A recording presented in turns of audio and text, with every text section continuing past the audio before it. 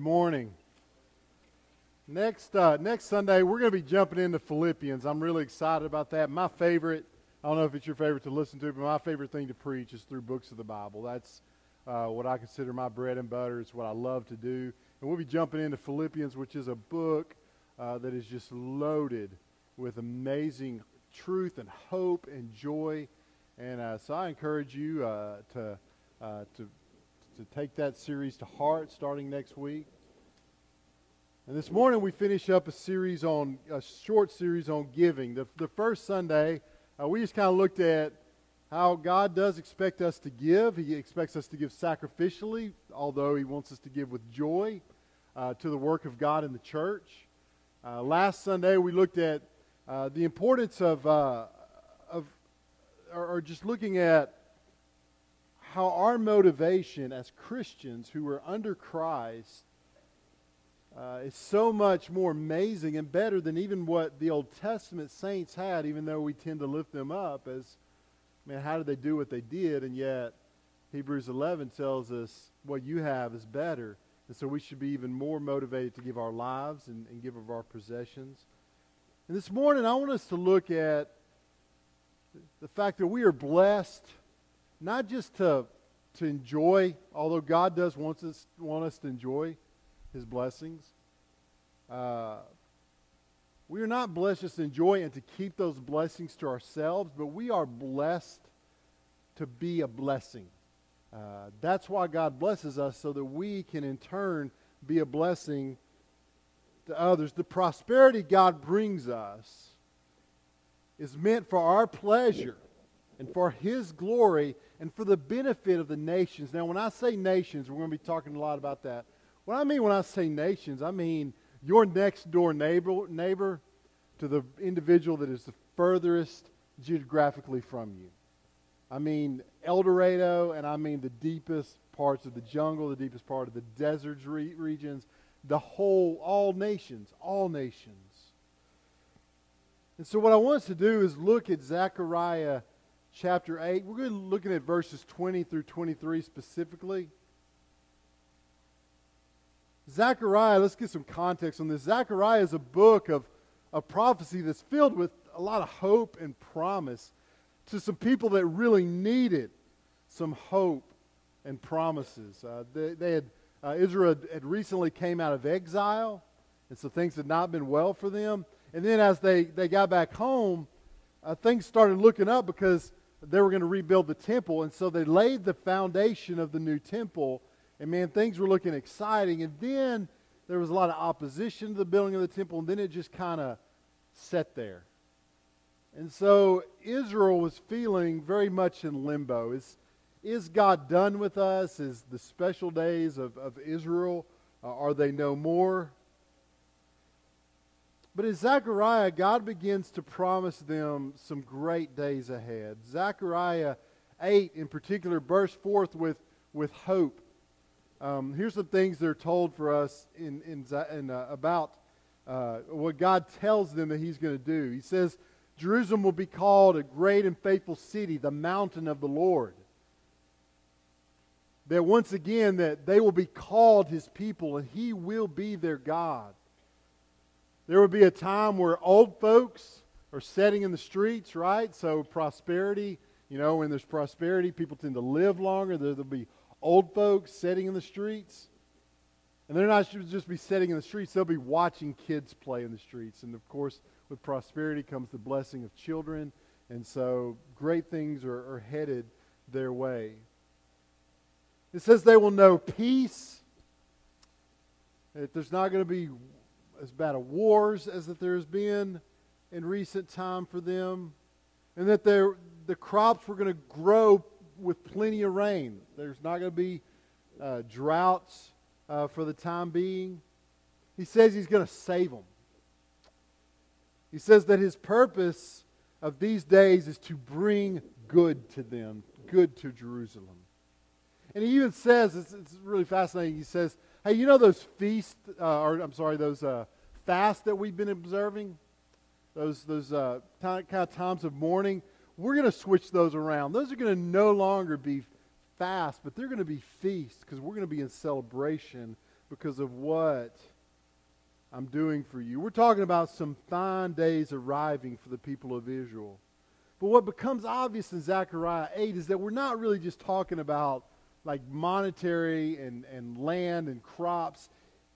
It goes a lot deeper than that. It's clearly seen if we really look. That it's actually pointing to them that Christ is about to come. That Christ is about to come.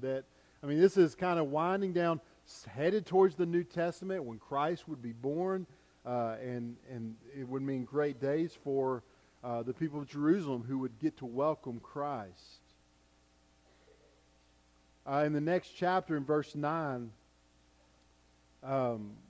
there's not much mystery here. It says, "Rejoice greatly, O daughter of Zion. Shout aloud, O daughter of Jerusalem.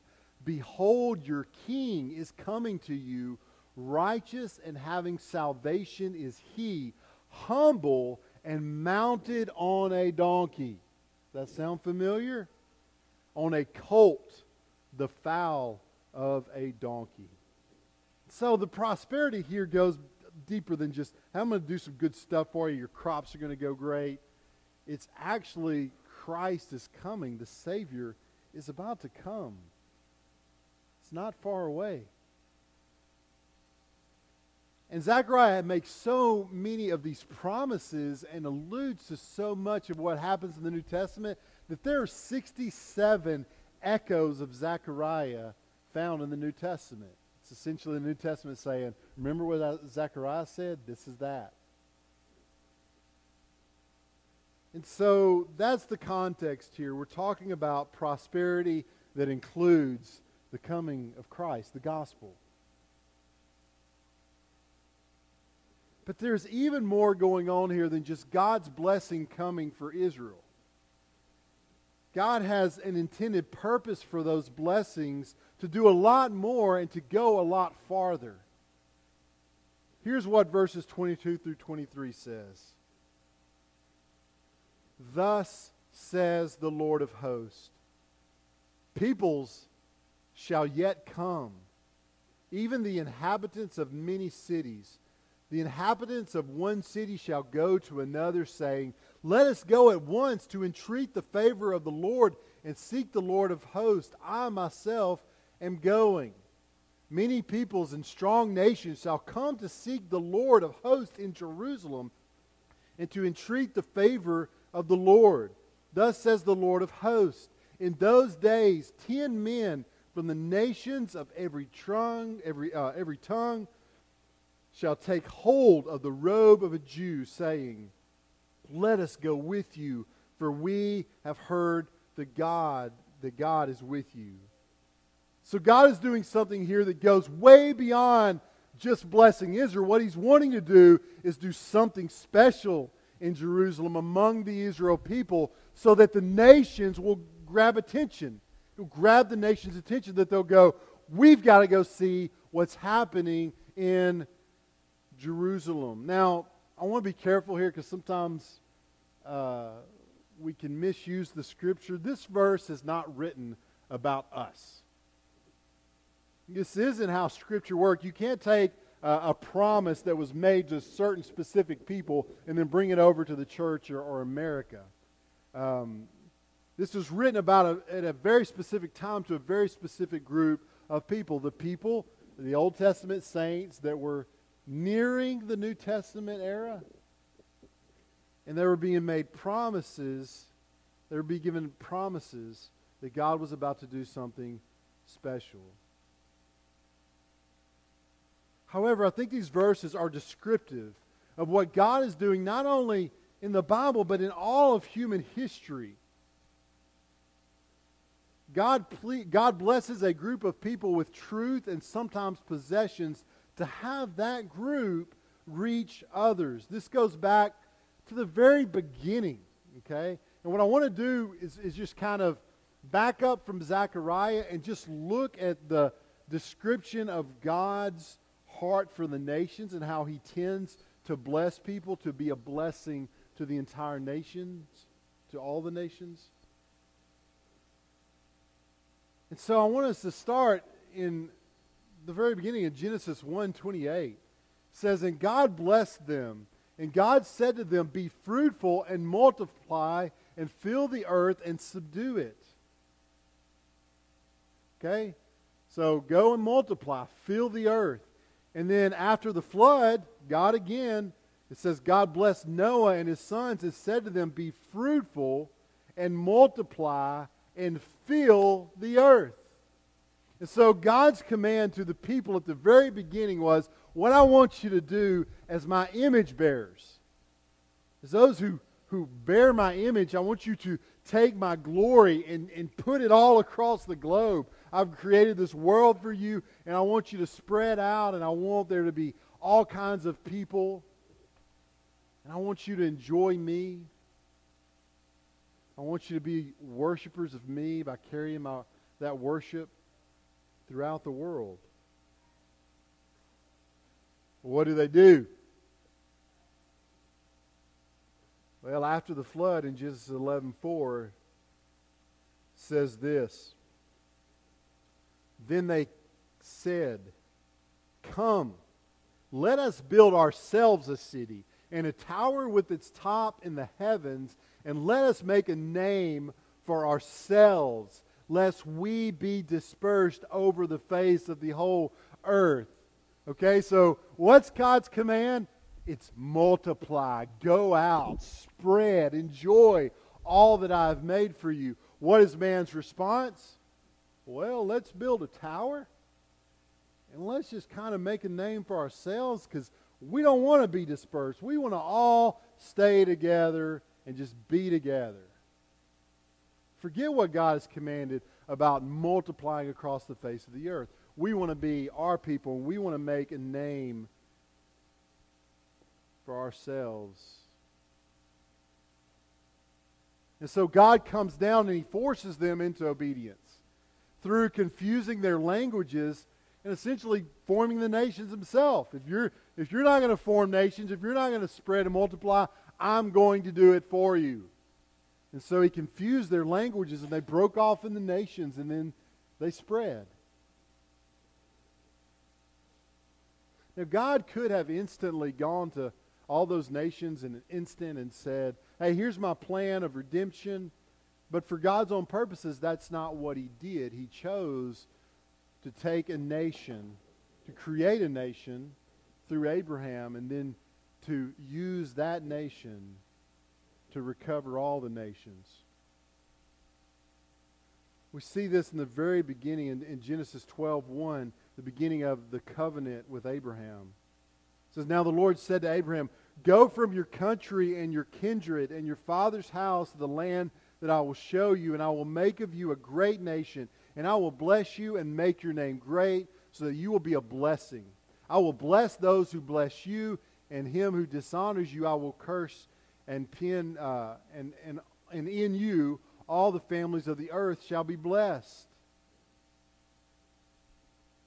So, and every time God reviews this covenant with Abraham, He says, I've blessed you to be a blessing to the nations, so that all the families of the earth are going to be blessed through you and through the nation that comes through you. That He was not going to just bless the people of Israel, that He was going to use Israel as a funnel to get His blessings to the rest of the people, to the rest of the nations. So Zechariah is not introducing anything new when he says that because of Israel's prosperity, that the nations will come to Israel and they'll be blessed.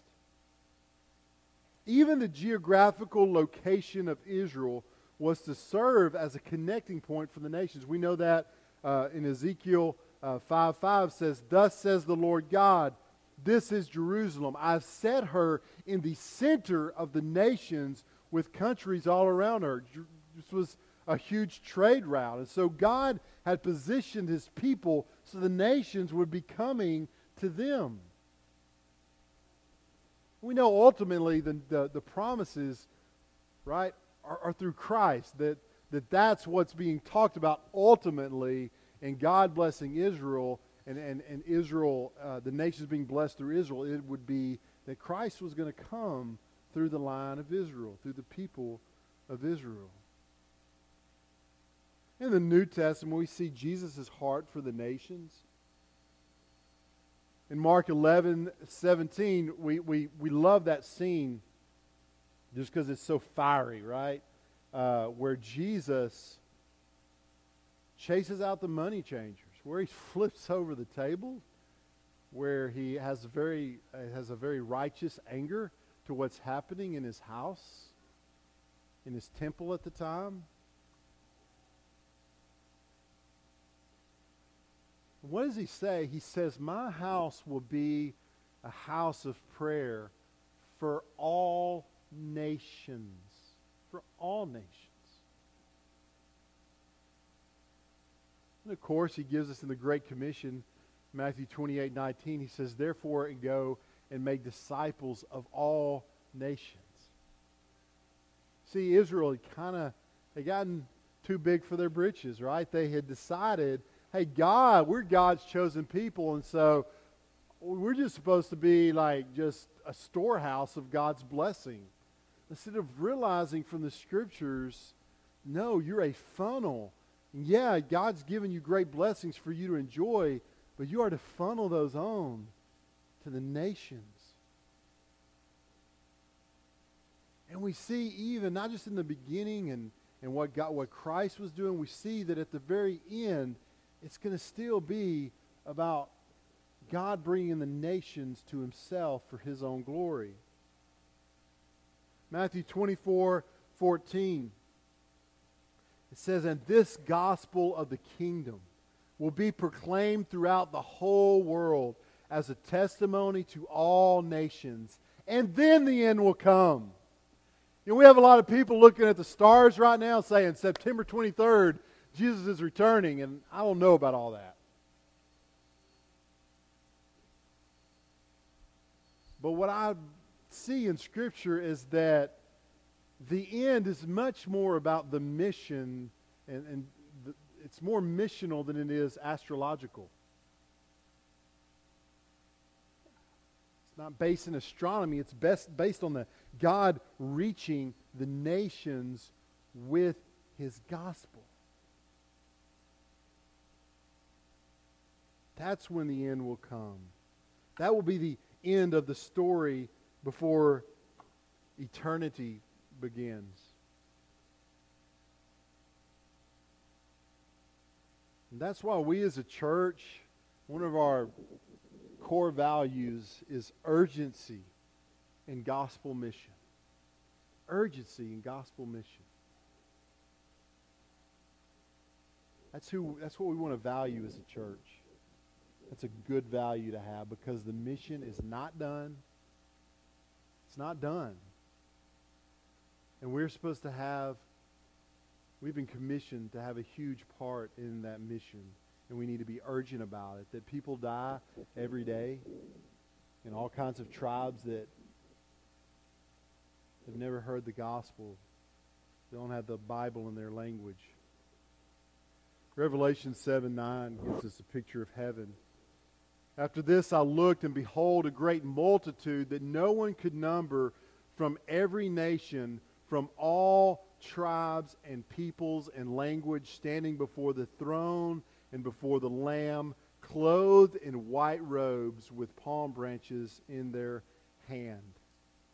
From all tribes and peoples and languages. You know, there's been a lot made in recent weeks about race and supremacy and y'all, the reality is that heaven's going to be, if you think one race is supreme, no matter what that race is, if you want to identify with one race, then heaven's going to be a nightmare for you. Because this says there's going to be all types of people, all types of languages.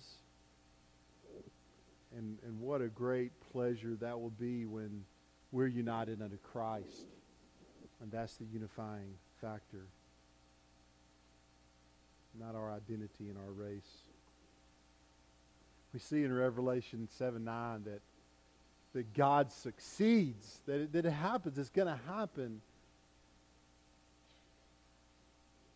So this coming prosperity that is promised to Jerusalem in Zechariah, it's nothing new. It's the way God works time and time again in the Scriptures, that He blesses people and says, now that I've blessed you, whether it's truth, whether it's the Scriptures, whether it's extra money, whether it's land, whatever I've given you, use it as a blessing to the nations.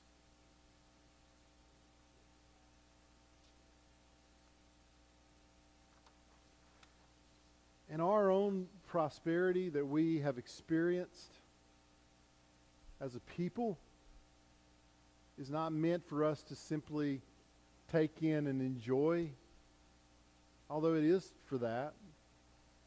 It's to be a conduit, be a funnel to bless the nations. And I want to just, as I close with the application of all these things, if this is God's heart for the nations, is that He would bless people so that they could spread and bless others and spread the gospel. The two undeniable truths we must acknowledge about our place in God's story are these. Number one is God has entrusted us with the story of Jesus' obedience, His death and resurrection, to tell it to the nations. Our potential for the nations does not exist in who we are as Americans. It lies in the fact that we have long held the gospel of Christ.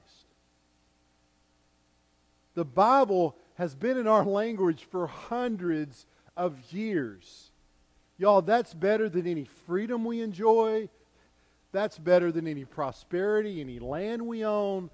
The greatest thing, the greatest prospering fact in our lives is that we've had the Bible for hundreds of years.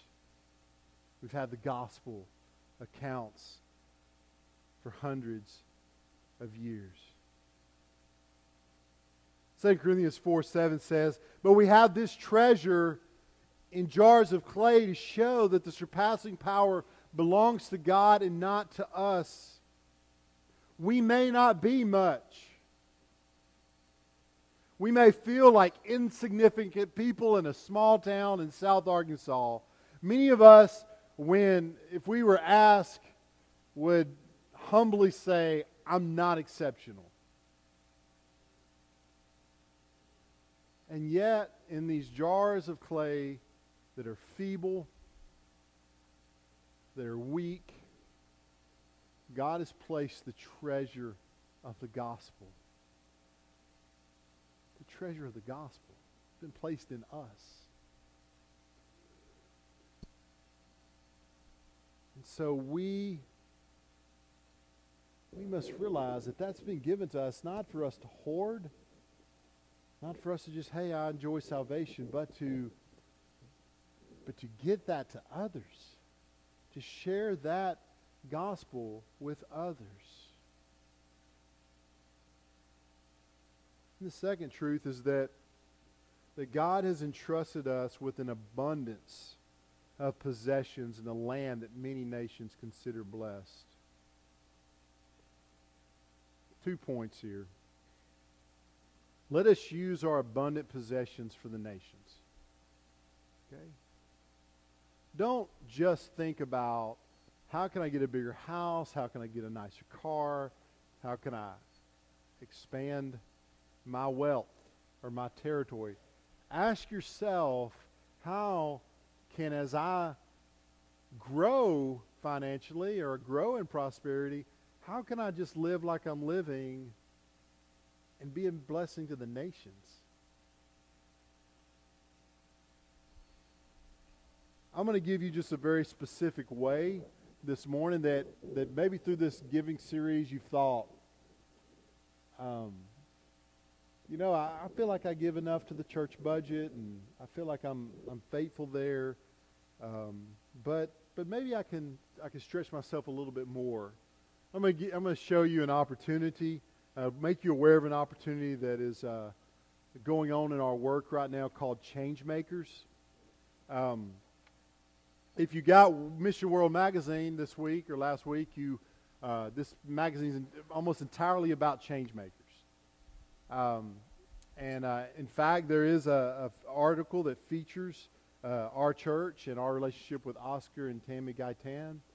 And so I would encourage you, this magazine's free. You just need to call the church if you don't get it, and we'll get it to you. But if you have that, you can go read about change makers here.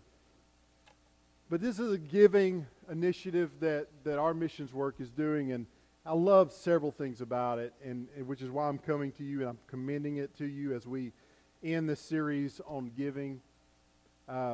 First of all, Change Makers is focused on national missionaries, okay? So what is a national missionary? That's someone that's like an Oscar Gaitan that is from that country, and they were converted, and now they do work reaching their own people. And sometimes they can just, most of the time, if not all the time, those people, those nationals can do more of a work than us Americans going over there and doing it. And so that's why we support these national missionaries, people like Oscar and Tammy. And so that's what the focus, this money doesn't go to pay the power bill up in Conway at the missions department. This doesn't go even to our American missionaries. This will go to national missionaries. There's a desire that they don't want to, they know that our church gives to the missions budget. Our church has many mission endeavors that we give to in the BMA, and they want to burden the church more. And so they're asking for families in the church to, on the side, beyond what they're giving to their church budget, to see about giving to this ministry. And one of the greatest things about this, it's a desire to stabilize our mission work by spreading out financial giving. Here's the reality. Our work has been, and if you're not from the BMA, you need to know some of these things, but our work has very heavily relied on big donations, a lot from oil men, and thank God for those oil men, right? That have made a lot of money and is using that money for the nations. But oil's not what it is, right? Right now, we know that as living in an oil town, and so some of those bigger donations have decreased. And so what they desire to do is, hey, if we had just families across our churches just give $25 a month, then there will be no hit when the economy downturns or the oil or whatever it might be, if there's a downturn in that. But it'll be spread out among all the people of God. And so their goal is for each church to have 5 families that give $25 a month to the change makers. We've already got two people that are signing up to do this, 2 families, and so we need 3 more, but I think we can do so much better than that. As a church, as people, many of us have been boots on the ground and seen what these national missionaries can do.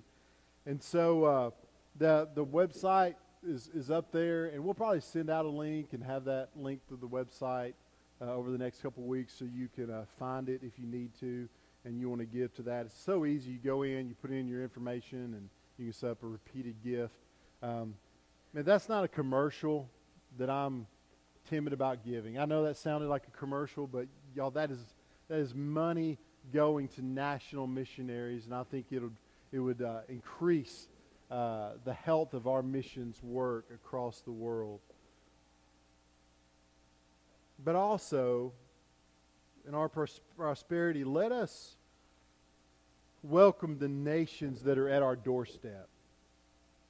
We have over 100 students down the road at SAU. Like, can you imagine what that must be like as an international student? You grow up watching movies filmed in New York, and then you fly into Dallas, and you're like, yeah, this is it. This is what and then you drive out to Magnolia, Arkansas. What am I doing here? What is this? And yet they're coming every year. More and more are coming, nations upon nation upon nation. And y'all, we are a church that's just been so blessed. It's been our blessing to welcome these students into our homes and to see them converted to Christ in our church, to be discipled in our church. What a great blessing we have. I want to take just a quick moment to do something as we're on this subject. I'm going to ask Hamanta to come down front right here. And I'm going to ask Mark to come over here by Hamanta. Now, Hamanta, if you're new, Hamanta has a desire to go in the ministry. He's from Nepal. And our church was able to help him finalize his schooling, his basics that he needed to get into seminary. And so we were able to do that last year. And this year, this week, he's about to go to the BMA seminary in Jacksonville, Texas, and start his education. Amen. And so, Mark, if you'll take this mic over here, I'm just ask Mark to lead us in a word of prayer for him. And I just wanted you to know that that's happening. Be praying for him. What God can do through our church. And our church is making this possible, folks. And so, man, I thank you. When it comes to prosperity and using our prosperity, that's what our church is doing for Hamanta here. And I'm excited about what God is going to do in his life. Yeah, I just want to say I'm proud of Hamanta too. This is 9 years. This is the 9th year that our church has been working with international students. And so we have seen some really amazing things, and he's one of those amazing things, just his story. And I know a lot of you have heard his story.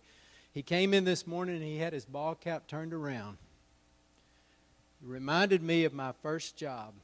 My boss, we wore caps at that job. He says, boy, turn your cap around. You need to be moving fast. You don't want your hat blowing off. So he is moving fast. He's not looking back. And that's what I'm going to pray this morning, that as he begins seminary, that he won't look back, and God will use him. And I just have these visions of somebody from Wyatt in the future going and helping him. We talk about church planting. I would love to be a part of a church plant in Nepal. And so we don't know what God's going to do, but we've seen God work and do mighty things. And so I'm going to pray. God, we just thank you for Hamanta. And God, we lift him up this morning to you. And we pray, God, that you would prepare him, that you would put him around people that will influence him. In your word, God, that will influence him. And God, we just pray that you would help him along the way as he gets his education. We continue to ask that you put a passion in his heart to reach his country and others, Lord. Wherever you land him, Lord, we pray that even this week he'll be a missionary. And we just praise you for that. We praise you to be a part of a church that sends people. And we just ask that you bless him this week. As he travels and adjusts. And we give you glory and praise for all you're going to do. In Jesus' name, amen. Amen. And pray for that ministry as it's going to get going, the International Student Ministry at SAU. I feel like it's one of the most amazing ministries that our church has the opportunity to just interact with lost people that need to hear the story, and our partnership with the ABS, and they've got some exciting plans this year that I can't wait to see what God does. In fact, our church, Friendship Families, that SAU used to be over, and Friendship Families was about getting students into homes for holidays and such. And man, our church has taken that over, okay? And so we're going to need help, and we're going to need families volunteering. We're going to try to get other churches involved, but we definitely want to kind of set the standard of church involvement. We're going to have some opportunities throughout the semester where maybe you can host a student for a day on Sunday. And man, we're excited about what God's doing, and so keep your ears open for what God is going to do to the people, the students that he's graciously brought to our back door. Paraphrasing Zechariah 8, thinking about our international ministry, And again, this isn't this is a promise made long ago, but I think it can apply in our situation. But Zechariah 8:22, many peoples and strong nations shall come to seek the Lord of hosts in South Arkansas and to entreat the favor of the Lord. Thus says the Lord of hosts, in those days 10 men from the nations of every tongue shall take hold of the robe of a Wyatt family, saying, let's go with you, for we have heard that God is with you. That's the prayer of my heart, that we would be a church where the nations would grab hold of us and say and tell us about Jesus. What a great privilege that would be. And so the prosperity of God brings the prosperity that God brings us is meant for our pleasure. It's meant for His glory. It's meant for us to benefit the nations, benefit all people, from our neighbors across the driveway to the people in the furthest jungle. We want to be people that have urgency, and gospel missions, like we say, is our core value. And so whether it's change makers or giving through to some other missions endeavor, whether it's surrendering your life to go to the nations, or whether it's hosting an international student in your home, out of your prosperity that God has given us, and He's given us prosperity, may we use that prosperity for the nations. In just a moment, we're going to have the Lord's Supper, and we're going to have a time of invitation, of just time of reflection for you to think about God's Word and what He has spoken through His Word to you this morning. And I'm going to ask you to please stand as our musicians come. Let's pray. Dear Heavenly Father, God, I thank You for the gospel. I thank You that being raised in the South, God, I've heard the gospel as long as I can remember. And God, I ask Your forgiveness that I take that for granted. And I don't think about the fact that others have not heard that. And God, I thank You for my prosperity and never being hungry, truly hungry a day in my life. But God, help me to also remember that out of that prosperity, God, comes a obligation to serve the nations, to see the nations come to know You. God, move in our hearts this morning. In Jesus' name I pray. Amen. In Christ alone, my hope